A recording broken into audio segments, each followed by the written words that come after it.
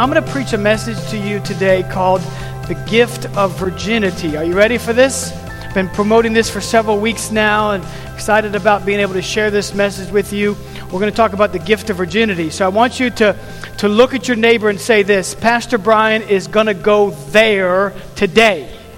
Just look at him and say, Pastor Brian's going to go there today. He's going there. He is going there. And the reason why is because the world goes there. I'm going to try that on this side of the pulpit. I said the reason why is because the world goes there. They don't just go there, they go there. The internet goes there. And so we're going to talk today about what the Word of God says concerning this.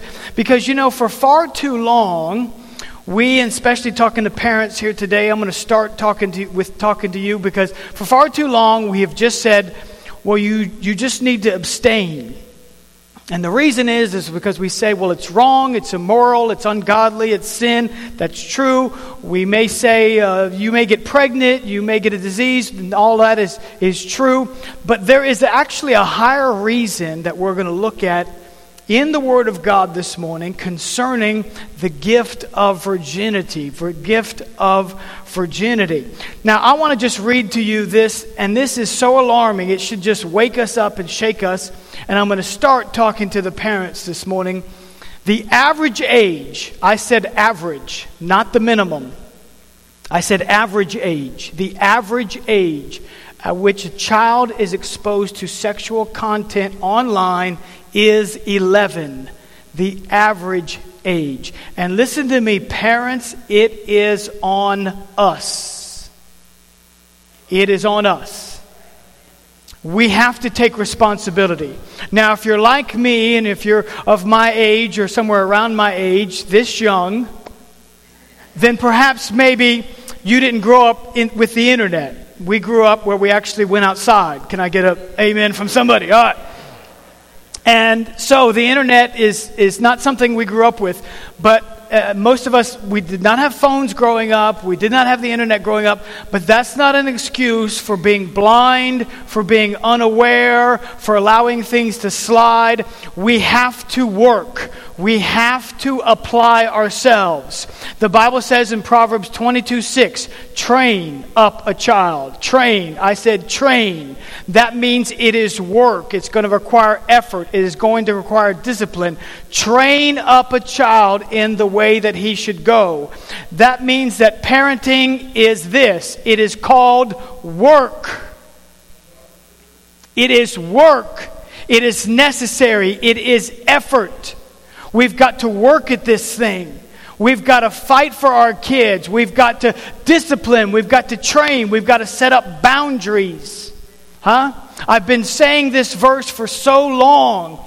I've been preaching this verse for years. Song of Solomon, chapter 2, verse 7. It says, do not awaken. It says, promise me, O daughters of Jerusalem, do not awaken or do not stir up love until the time is right. Don't do it. Don't stir it up. Don't allow the emotions. Don't allow the feelings to be woken up in your child. You've got to wait for those things, man. There is an age for it. And if it's too early, it is dangerous. I've had parents say to me, this is such a flawed way of thinking. Well, I would rather have my child do it in front of me than to do it behind my back. And I say back to them, is that also true of smoking? Is it also true of getting drunk? Is it also true of doing drugs? Is it also true of having sex? Is it also true of any of those things? You say, well, Pastor, those things are harmful for your child. So is dating too early. We have never thought that was cute or funny, that boy-girl thing. We've never tried to entertain that with our kids. We've never joked around with them like that. We don't think it's funny. We have said, no, we will not stir up. We will not allow television shows or media, these things of music, to try to stir up emotions in them, because we're not supposed to have those at a certain age. So can I talk to you for just a minute about establishing and setting up boundaries so that we can guard our kids? The first thing I want to give you is this: guard access to the internet. Put a filter with accountability software. If they can download and erase apps without your knowledge, you are failing in that department. You have to set up some kind of safeguard. You have to be able to guard what they can download. If they can access it, then guess what? They can access 4 million pornographic websites. So we have to put some kind of safeguard on it. Now, there are some apps like Instagram and Snapchat, virtually untraceable. The history can be deleted and a parent would never know. That's why every now and then you just got to grab their phone. Glory to God. Just take it right from them. Just snatch it out of their hands. Let me just Snapchat that right away from you. Let me just snatch it right out your hand. And you just got to look at it. You got to look for text messages that are disjointed and it looks like things have been deleted. And then you got to ask questions. Why? Because their life is at stake. I don't know if you saw a video that was just amazing several months ago on the internet. It became viral. It just started making its way around. In a CVS store, a man tried to snatch a young girl who was only just 2 or 3 feet away from the mother. In broad daylight, right with the mom standing right next to her. And the mom held on to this daughter, and the man is dragging the little girl. Looks like she's about 10, 11 years old. He's trying to drag her out the front door, and the mom literally has this daughter by the leg, holding on for dear life. And of course the police came, and the man wasn't able to do what he wanted to do. But that's how we have to be as parents. We've got to grab a hold for dear life. Their life is at stake. And so we've got to guard and set up these boundaries. And the internet is after your child. The second thing is this: guard the sleepovers. I know this may be controversial to some, but I'm telling you, guard the sleepovers.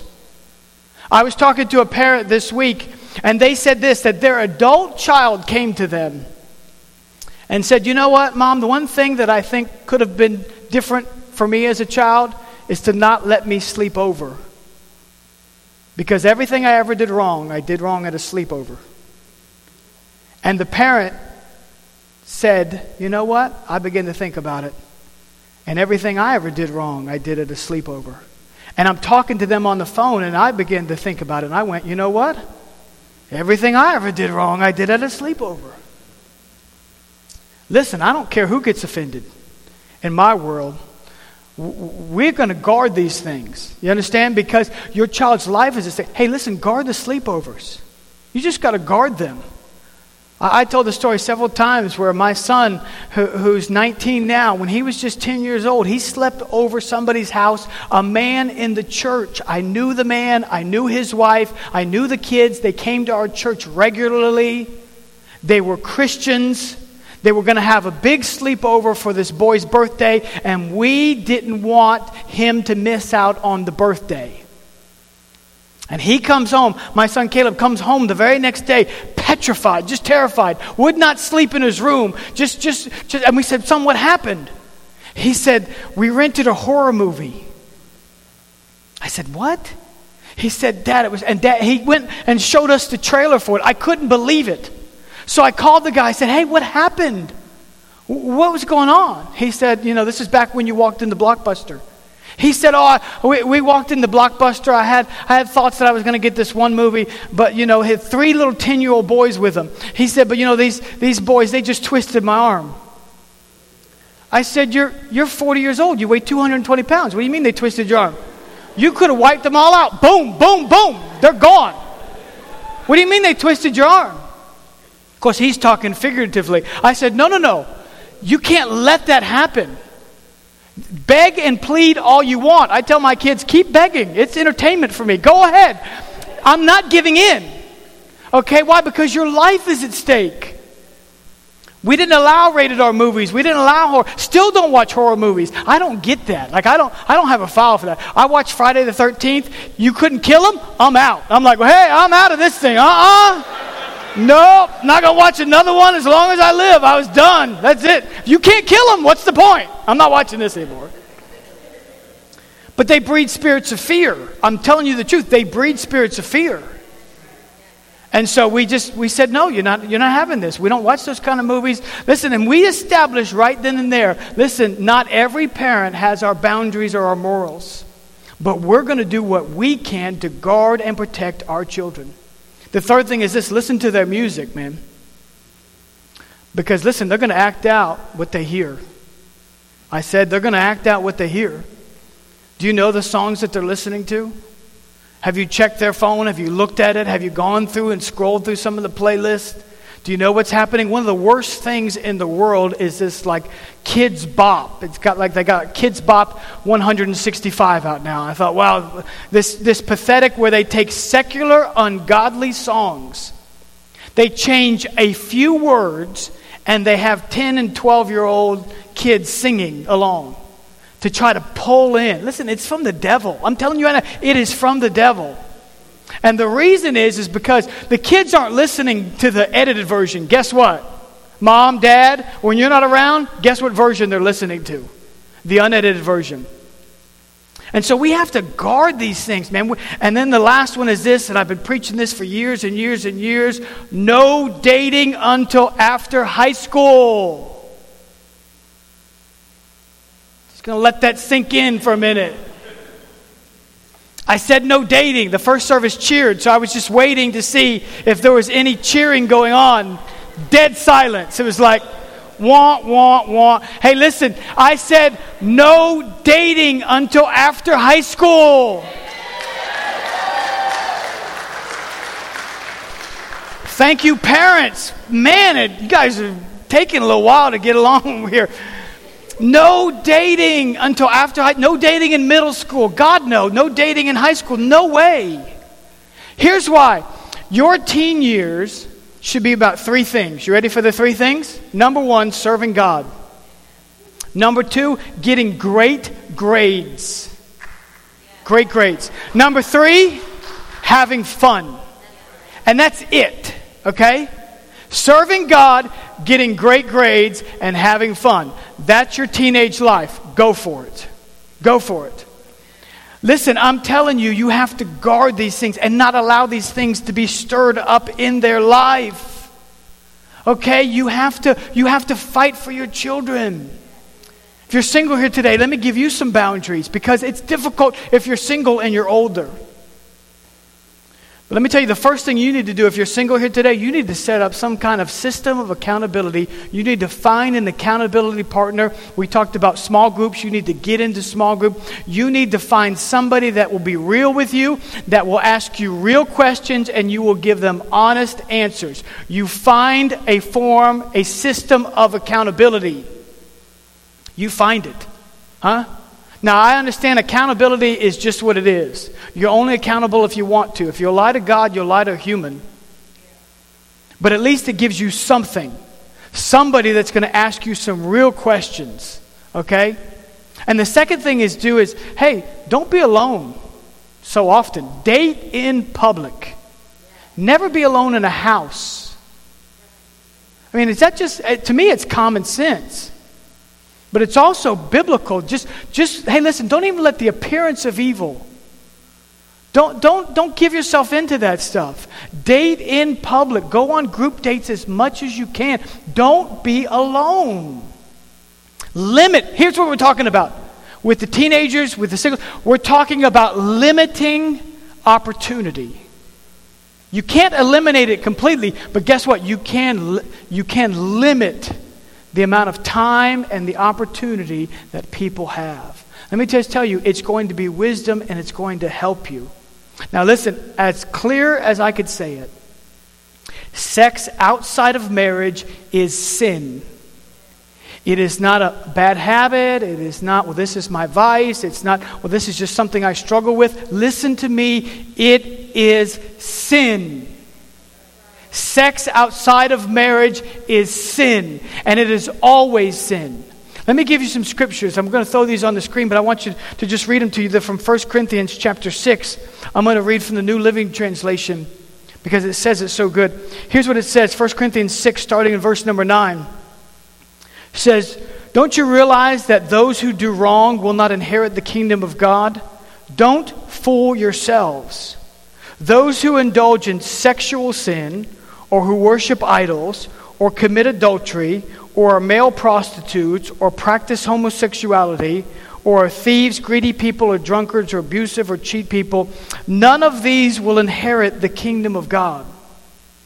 It goes on to say in verse 15, "Don't you realize that your bodies are actually parts of Christ?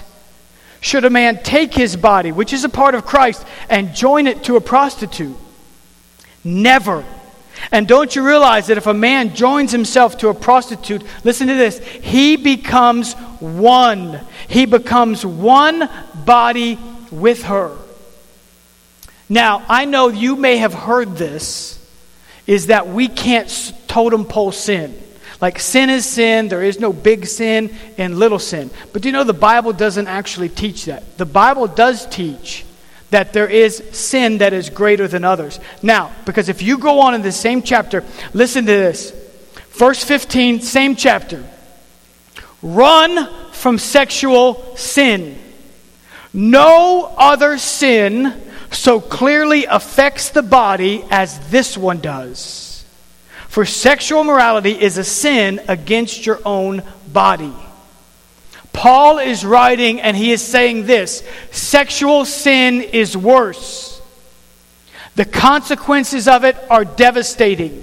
A soul tie is formed. You become one with the person that you engage in sex with.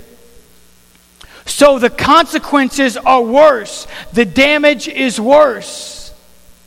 This is why we have to understand, and this is why we have to teach this, because this is a devastating area.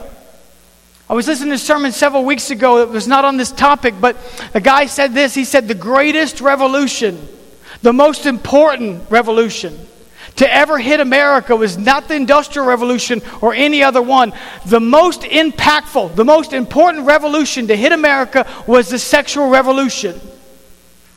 It has caused the moral decay, the downward spiral. It has caused sin to be promoted in our society. And sexual sin is dangerous. It is difficult. Listen, I've seen a lot of statistics, and even this week I was studying. You know what I've never found? And I looked. You know what I've never found? I've never found a statistic of married couples. What is the divorce rate of a married couple who were both virgins when they were married? I can't find it. The divorce rate among all couples in America is just over 50%.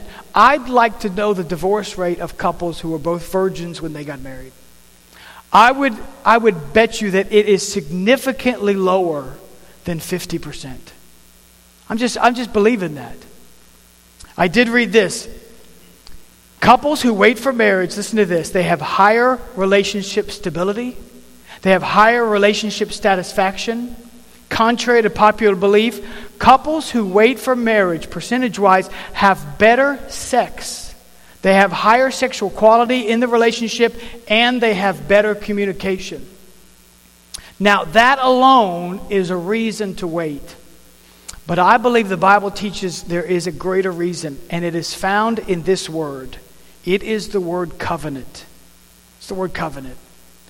And so we're going to talk about that today. Listen, this book can really be divided into two halves. The Old Covenant and the New Covenant. The Old Testament and the New Testament, but it's really the Old Covenant and it is the New Covenant. Both covenants were established and held together, listen to me, through the shedding of blood. The word covenant actually means to cut. And through the shedding of blood, both covenants are held together. The old covenant was held together through the shedding of an animal, shedding his blood, his or her, the animal. The new covenant, how many of you know the new covenant is held together through the shed blood of Christ at Calvary, right? So we know these things. So both covenants are held together. They're established through the shedding of blood. Now, if you have the Word of God here today, or if you don't, you can follow along on the screen today. Deuteronomy chapter 2, we're going to start reading in verse number 13 of Deuteronomy chapter 22. Here's what it says. If any man takes a wife and goes into her and detests her, and charges her with shameful conduct, and brings a bad name on her, and says, I took this woman, and when I came to her, I found she was not a virgin. Then the father and mother of the young woman shall take and bring out the evidence of the young woman's virginity to the elders of the city at the gate. Listen to verse 16. And the young woman's father shall say to the elders, I gave my daughter to this man as a wife, and he detests her. And now he has charged her with shameful conduct, saying, I found your daughter was not a virgin, and yet these are the evidences of my daughter's virginity, and they shall spread the cloth before the elders of the city. Here's what the Word of God is teaching us. In this day and age, there was a custom that the father and mother of the bride would make the bed for the married couple on their first night together. They made the bed, they owned the sheets. They would lay out the sheets for the bed for this couple to spend their first night together. One of the reasons they did this is because if the man would say the very next day, this woman was not a virgin, you gave her to me. Remember, fathers, we give our daughters away. You gave her to me as a virgin, but she is not a virgin. Then the father and mother will go in and take the sheets from their first night, and he'll bring it to the elders of the city, and he will say, look, here's the proof that my daughter is a virgin and this man is lying. Here's what I mean.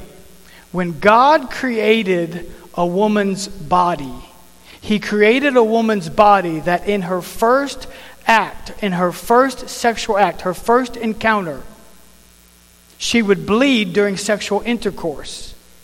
That blood would flow over the man's body, forming a covenant. Did you hear me now? Remember, I said the old covenant and the new covenant is held together and it is established by the shedding of blood. Well, I'm here to tell you that marriage is also a covenant. It is not a contract. It is a covenant between a man and a woman. And God created, I said God created a woman's body. And He did it for a reason.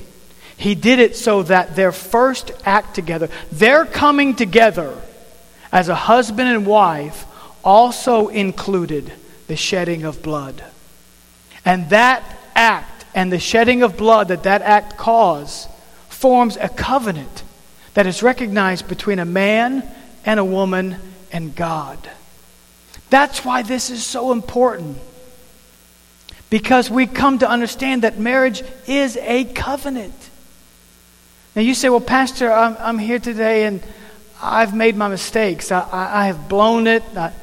I didn't save myself. I failed. I'm here to tell you today there is grace and there is forgiveness for you.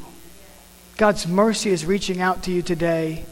And even though you can't get certain things back physically, guess what? Spiritually, you can get a fresh start today. Spiritually, you could say, hey, I'm closing the door on the past and I am moving forward. Spiritually, you could say, hey, there's no more of that. I'm going to begin to walk in holiness and purity. I'm shutting the door on my past and I am moving forward with God. You can do that today. But if you're here today, listen to me, every teenager, every preteen, every mom and every dad, the gift of virginity will only be given once, and it will only be given to one person. You will never give it away more than once, and you'll never give it to more than one person. That's why this is the greatest gift that you could give somebody. Did you hear me now? I said this is the greatest gift that you can give somebody. So this is what it should look like. It's wedding night. You go back to the hotel. You're sipping on some non-alcoholic champagne. Glory to God. Praise the Lord. Come on now. She says to the man, I'm going to go slip into something a little more comfortable. He puts on his silk robe, ties up a knot, does a few push-ups before she comes out of the bathroom. Nobody here has ever done that. Just, I'm just saying other people in other churches. She's in there getting all dolled up, and she comes out. Listen to me. This is how it should go. And they give each other the greatest gift anyone could ever give somebody. And they say, this gift I reserved just for you. It is yours and yours alone. And they give each other the gift of virginity. And that night, through the shed blood, a covenant is established in their life. And God is watching, and they move forward in grace and holiness and purity. That's the way God intended it to be. Hallelujah. That's what God intended. And so we have to, listen to me, mom and dad, listen to me, grandparents, listen to me, anyone that speaks in a teenager's life. We have to do everything we can to fight for our kids, because the world's trying to take that gift from them. The world is trying to take it. Would you do this morning? I'm going to ask Pastor Mark to come. Would you bow your heads and close your eyes for just a minute?